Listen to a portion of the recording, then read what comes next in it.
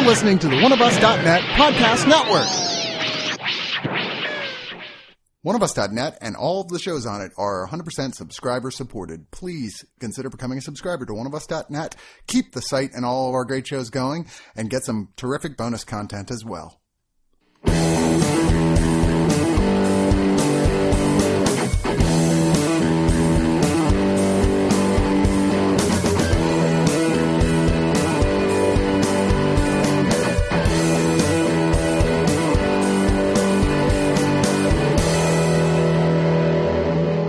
Cobra Kai Season 3 is finally out.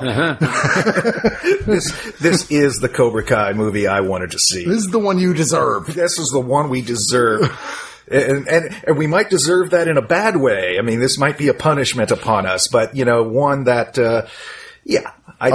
I think this is a movie that's kind of like giving a big middle finger to our day and age, and I'm all here for it. This movie is The Art of Self-Defense. Reviewing it are myself and Alan and Marco. Hello. And I saw this back at South by Southwest, and at first I was like, should I go see it again? And I kind of looked at a review online, and I was like, no, dude, I remember this whole fucking movie so well because I loved the hell out of this. If you guys look at our YouTube page, there's actually a video of me and Martin wildly disagreeing about this movie because I was shocked.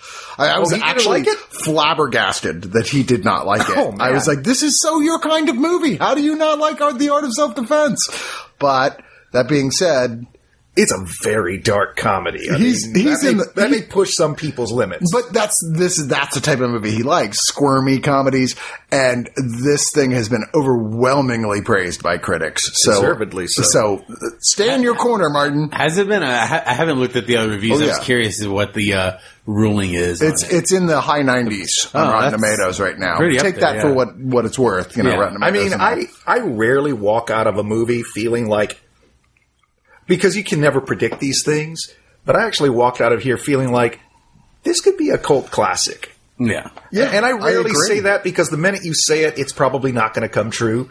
But this kind of feels like it came out of another era. The positive reviews are kind of working against it as a cult classic. It's like a lot of cult classics are pretty. But I know what you mean. It has that feeling where this isn't going to be wildly successful, money wise. It's a sleeper. But I think in the next 4 or 5 years, especially once it's on streaming, people are going to be like, man, did you see this movie? Like, it's going to kind of come up here and there, and it's going to bubble up. People are going to love it. And for reasons that we can get into later, but there are reasons why I felt like it was a cult classic, because I felt like I was watching a movie that has been passed around and told to people about for years, and then you finally see it, only it's a new movie. And that has a lot to do with the aesthetic of this movie, but we can discuss that later after we get into the plot. Well, starring in this movie is Jesse Eisenberg, who indeed starts off playing the type of Jesse Eisenberg role you largely expect. He's kind of twitchy, introverted.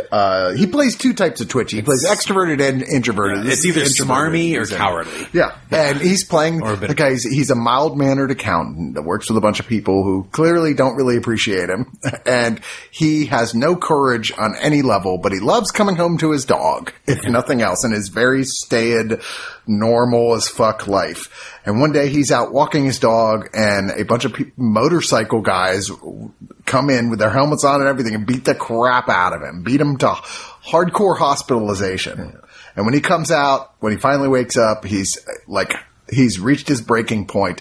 I don't feel safe in this world anymore. And I believe he had just seen an ad or something for this self-defense club. What starts off was he goes to get a gun. And this is a major thing because, he really wants to protect himself. It's not just, getting into physical fitness for the sake of it. He wants to defend himself. So he goes to get a gun, and the guy says, well, there's a waiting period.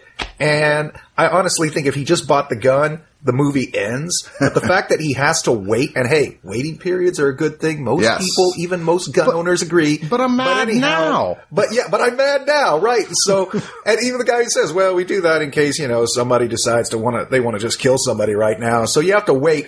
And so he's kind of left with nothing to do. And then he decides to explore the idea of I think it's karate. right after that, he's walking by. He's walking by the karate. He hears it. He walks in. Local mall karate place, like strip mall.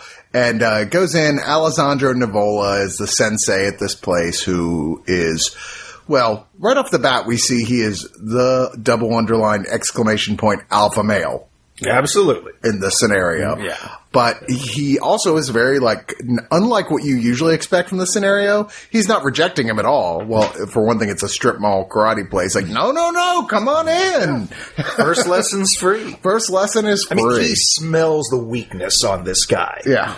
And, you know, obviously sees somebody who needs some confidence, who needs some kind of thing in his life to make him get out of bed in the morning and face the world. And it turns out that Jesse Eisenberg's character, with the very feminine name of Casey, as he's constantly being told, he realizes that this actually, for the first time in his life, he kind of feels alive. He feels like secure in himself until he almost gets into a fight and then realizes that maybe he's not ready to go out there and fight people just yet. But he is also not bad at this. No, he's not. Yeah, he's not like, we're not talking about like, this is not Daniel LaRusso.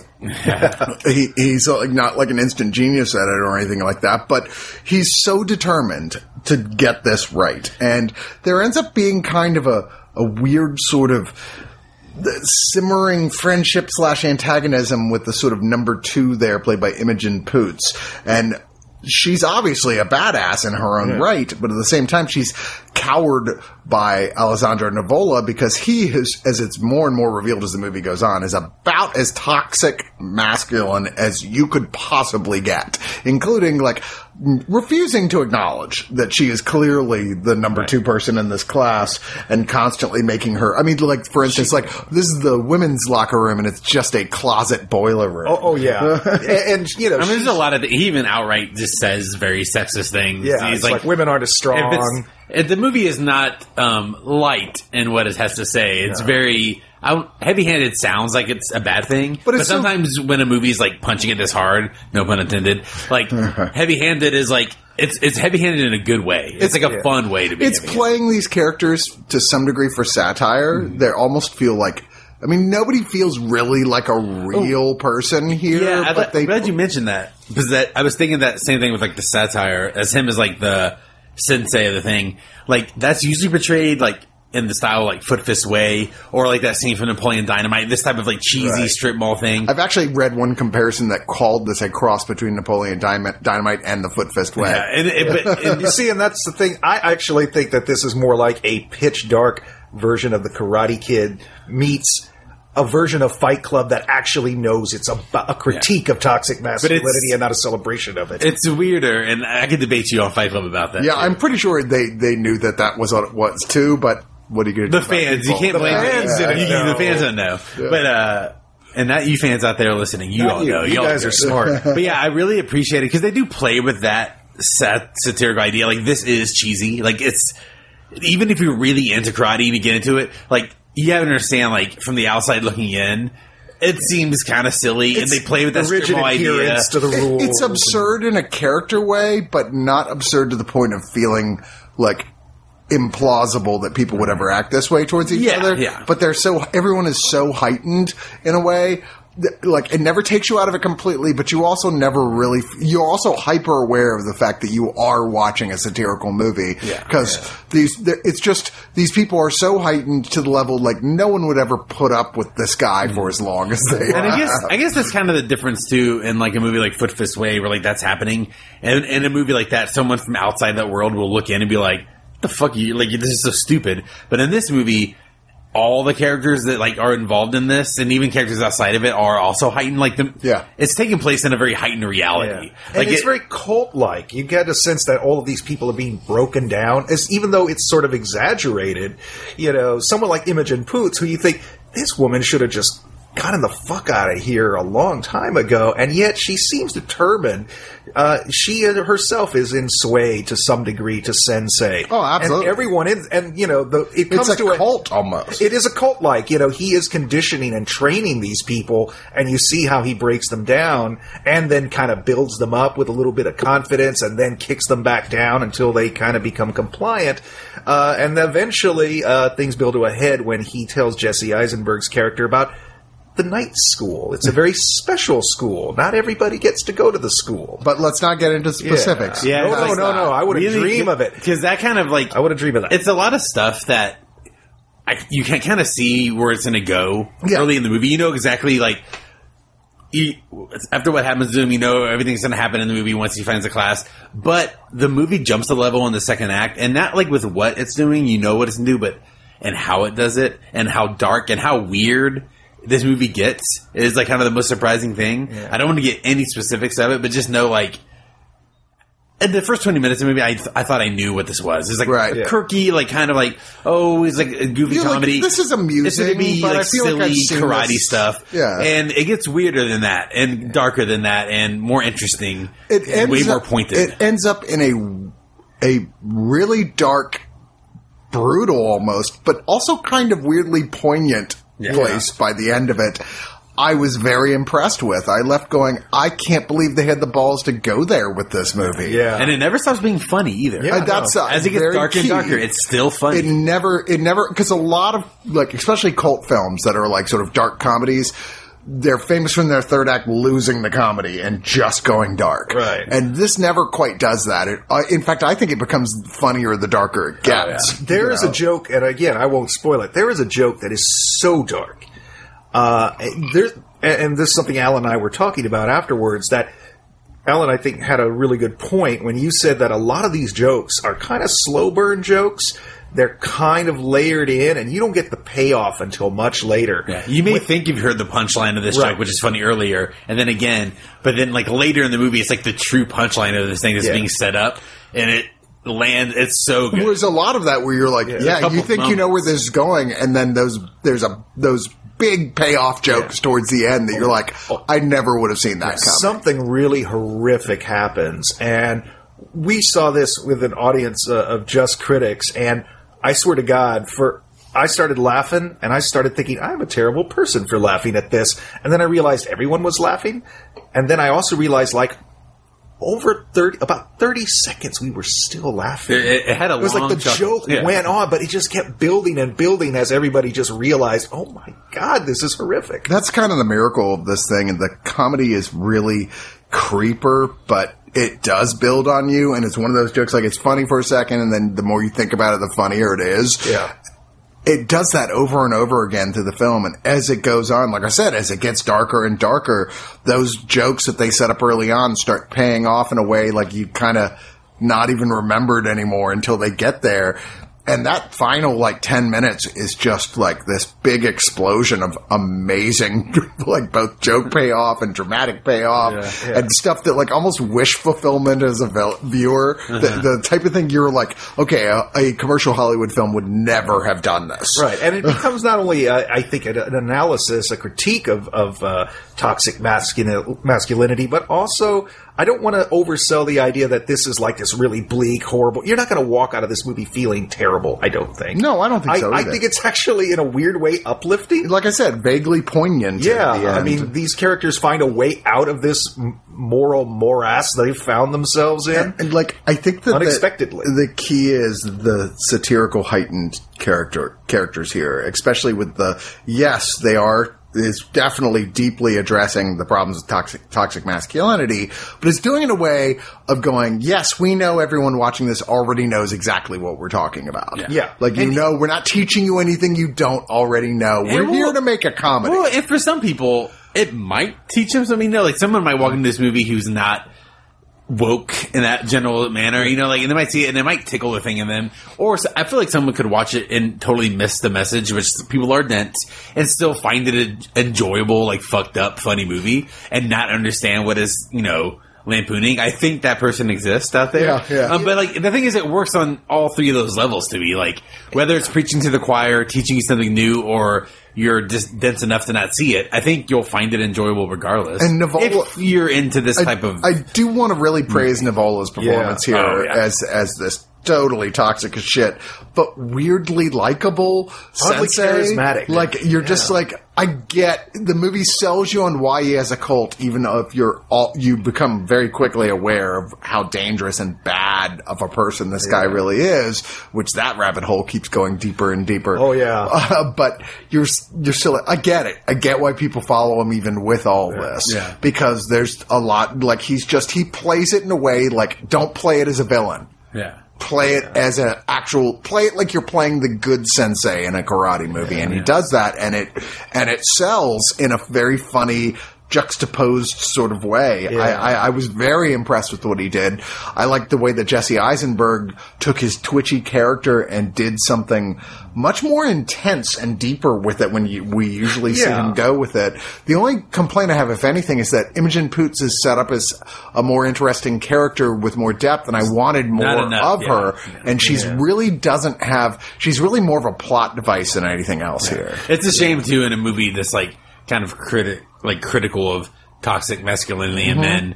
Like, the one female character they have in this world is kind of sidelined. Yeah. Which I guess, whether it's intentional or not, kind of works even on another, like, meta level for the movie, whether they meant to mean it that way or not, but, like, it kind of this guy adds himself, to it. I mean, Jesse Eisenberg himself is toxically masculine as well, despite being the opposite of masculine. So, in his own way, he's sidelining her as well.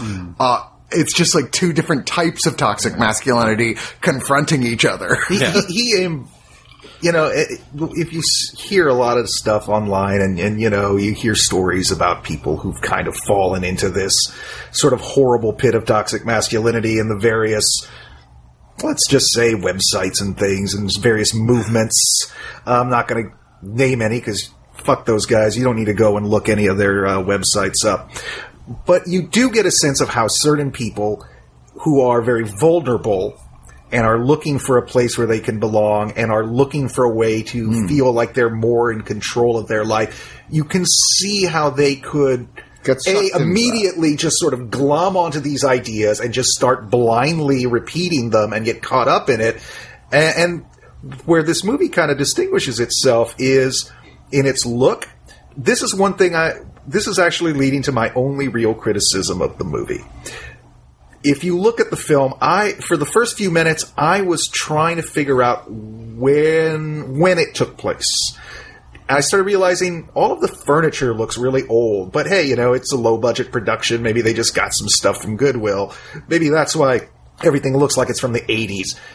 But then, you know, everybody's using CRT monitors, and I realized nobody in this world has a cell phone. There is apparently no internet.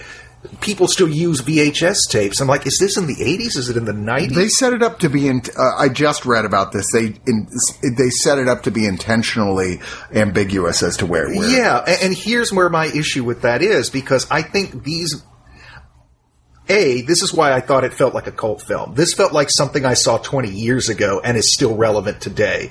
I mean, even down to what I assume is like 16 millimeter fine grain film stock. It looked like a movie that had been on a shelf for years. But these are issues that are still relevant today, and I don't see any part of this story that wouldn't work in the modern era. So I was confused by that, because why... It's the one artistic choice in a movie that makes tons of choices and nails every single one. This is the one artistic choice I'm not completely clear on. I would argue that their reasoning was to not... emphasize the idea that this is a movie that wants to be preaching to you about anything. Like I said, this is the movie that wants to say, yes, we know you already know this. Not, God damn, guys, look at all this toxic masculinity today. We got to do something about this.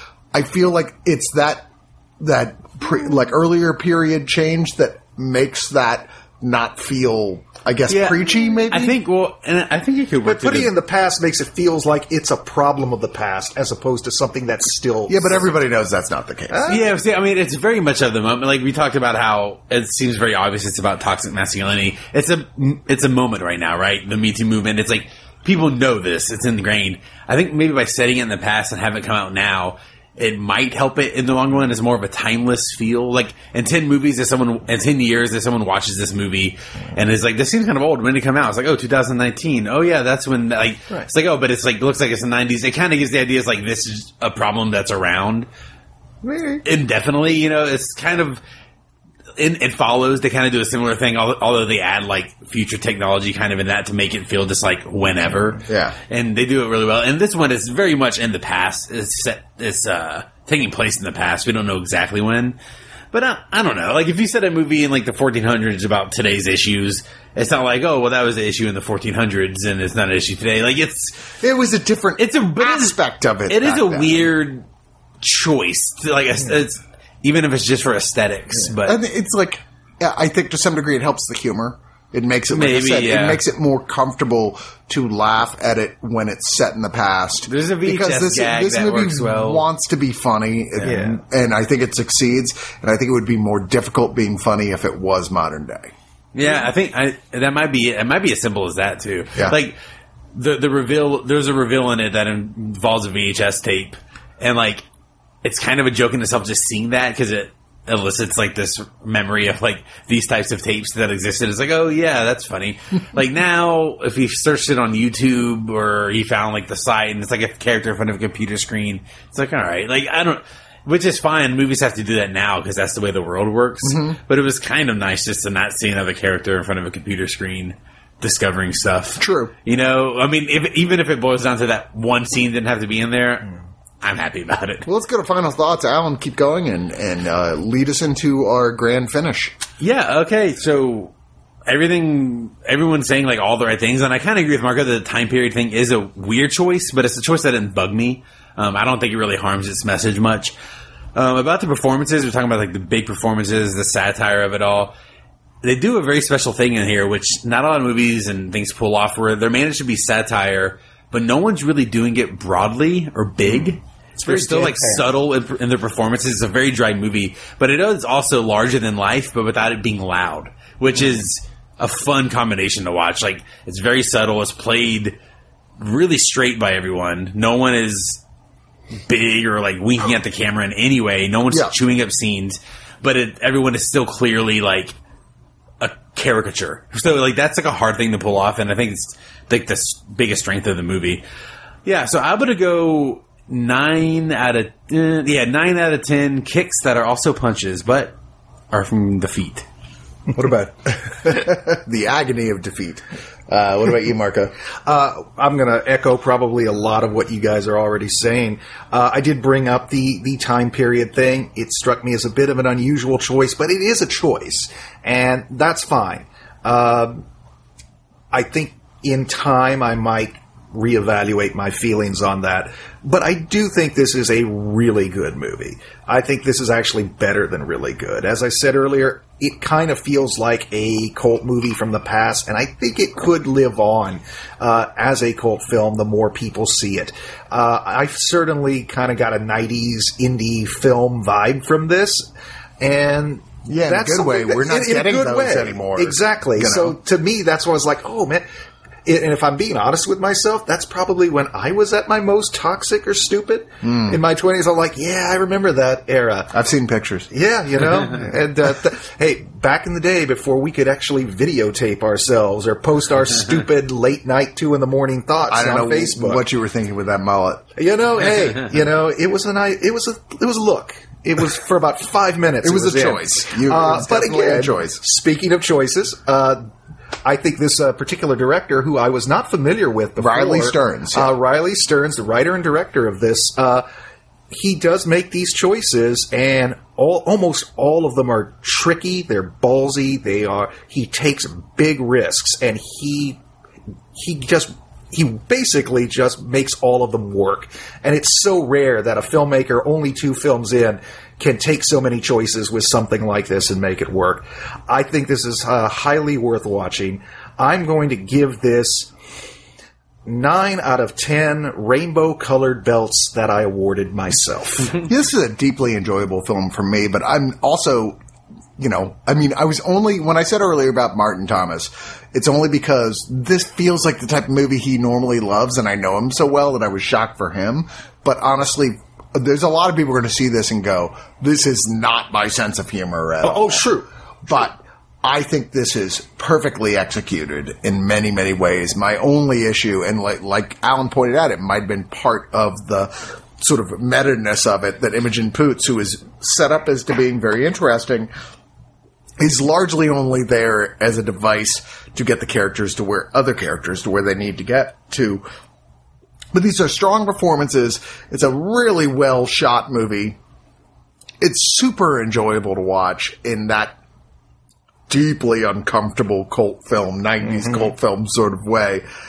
But unlike a lot of those films, it pays off in a way that is super satisfying. Yeah. At the end, I was like just sitting there like, just in shock that they went there. Yeah. Going, that was kind of awesome.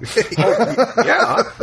I love this. It's a long year in front of us yet, because I say that we're halfway through the year, but the bulk of the big releases come out in the last third.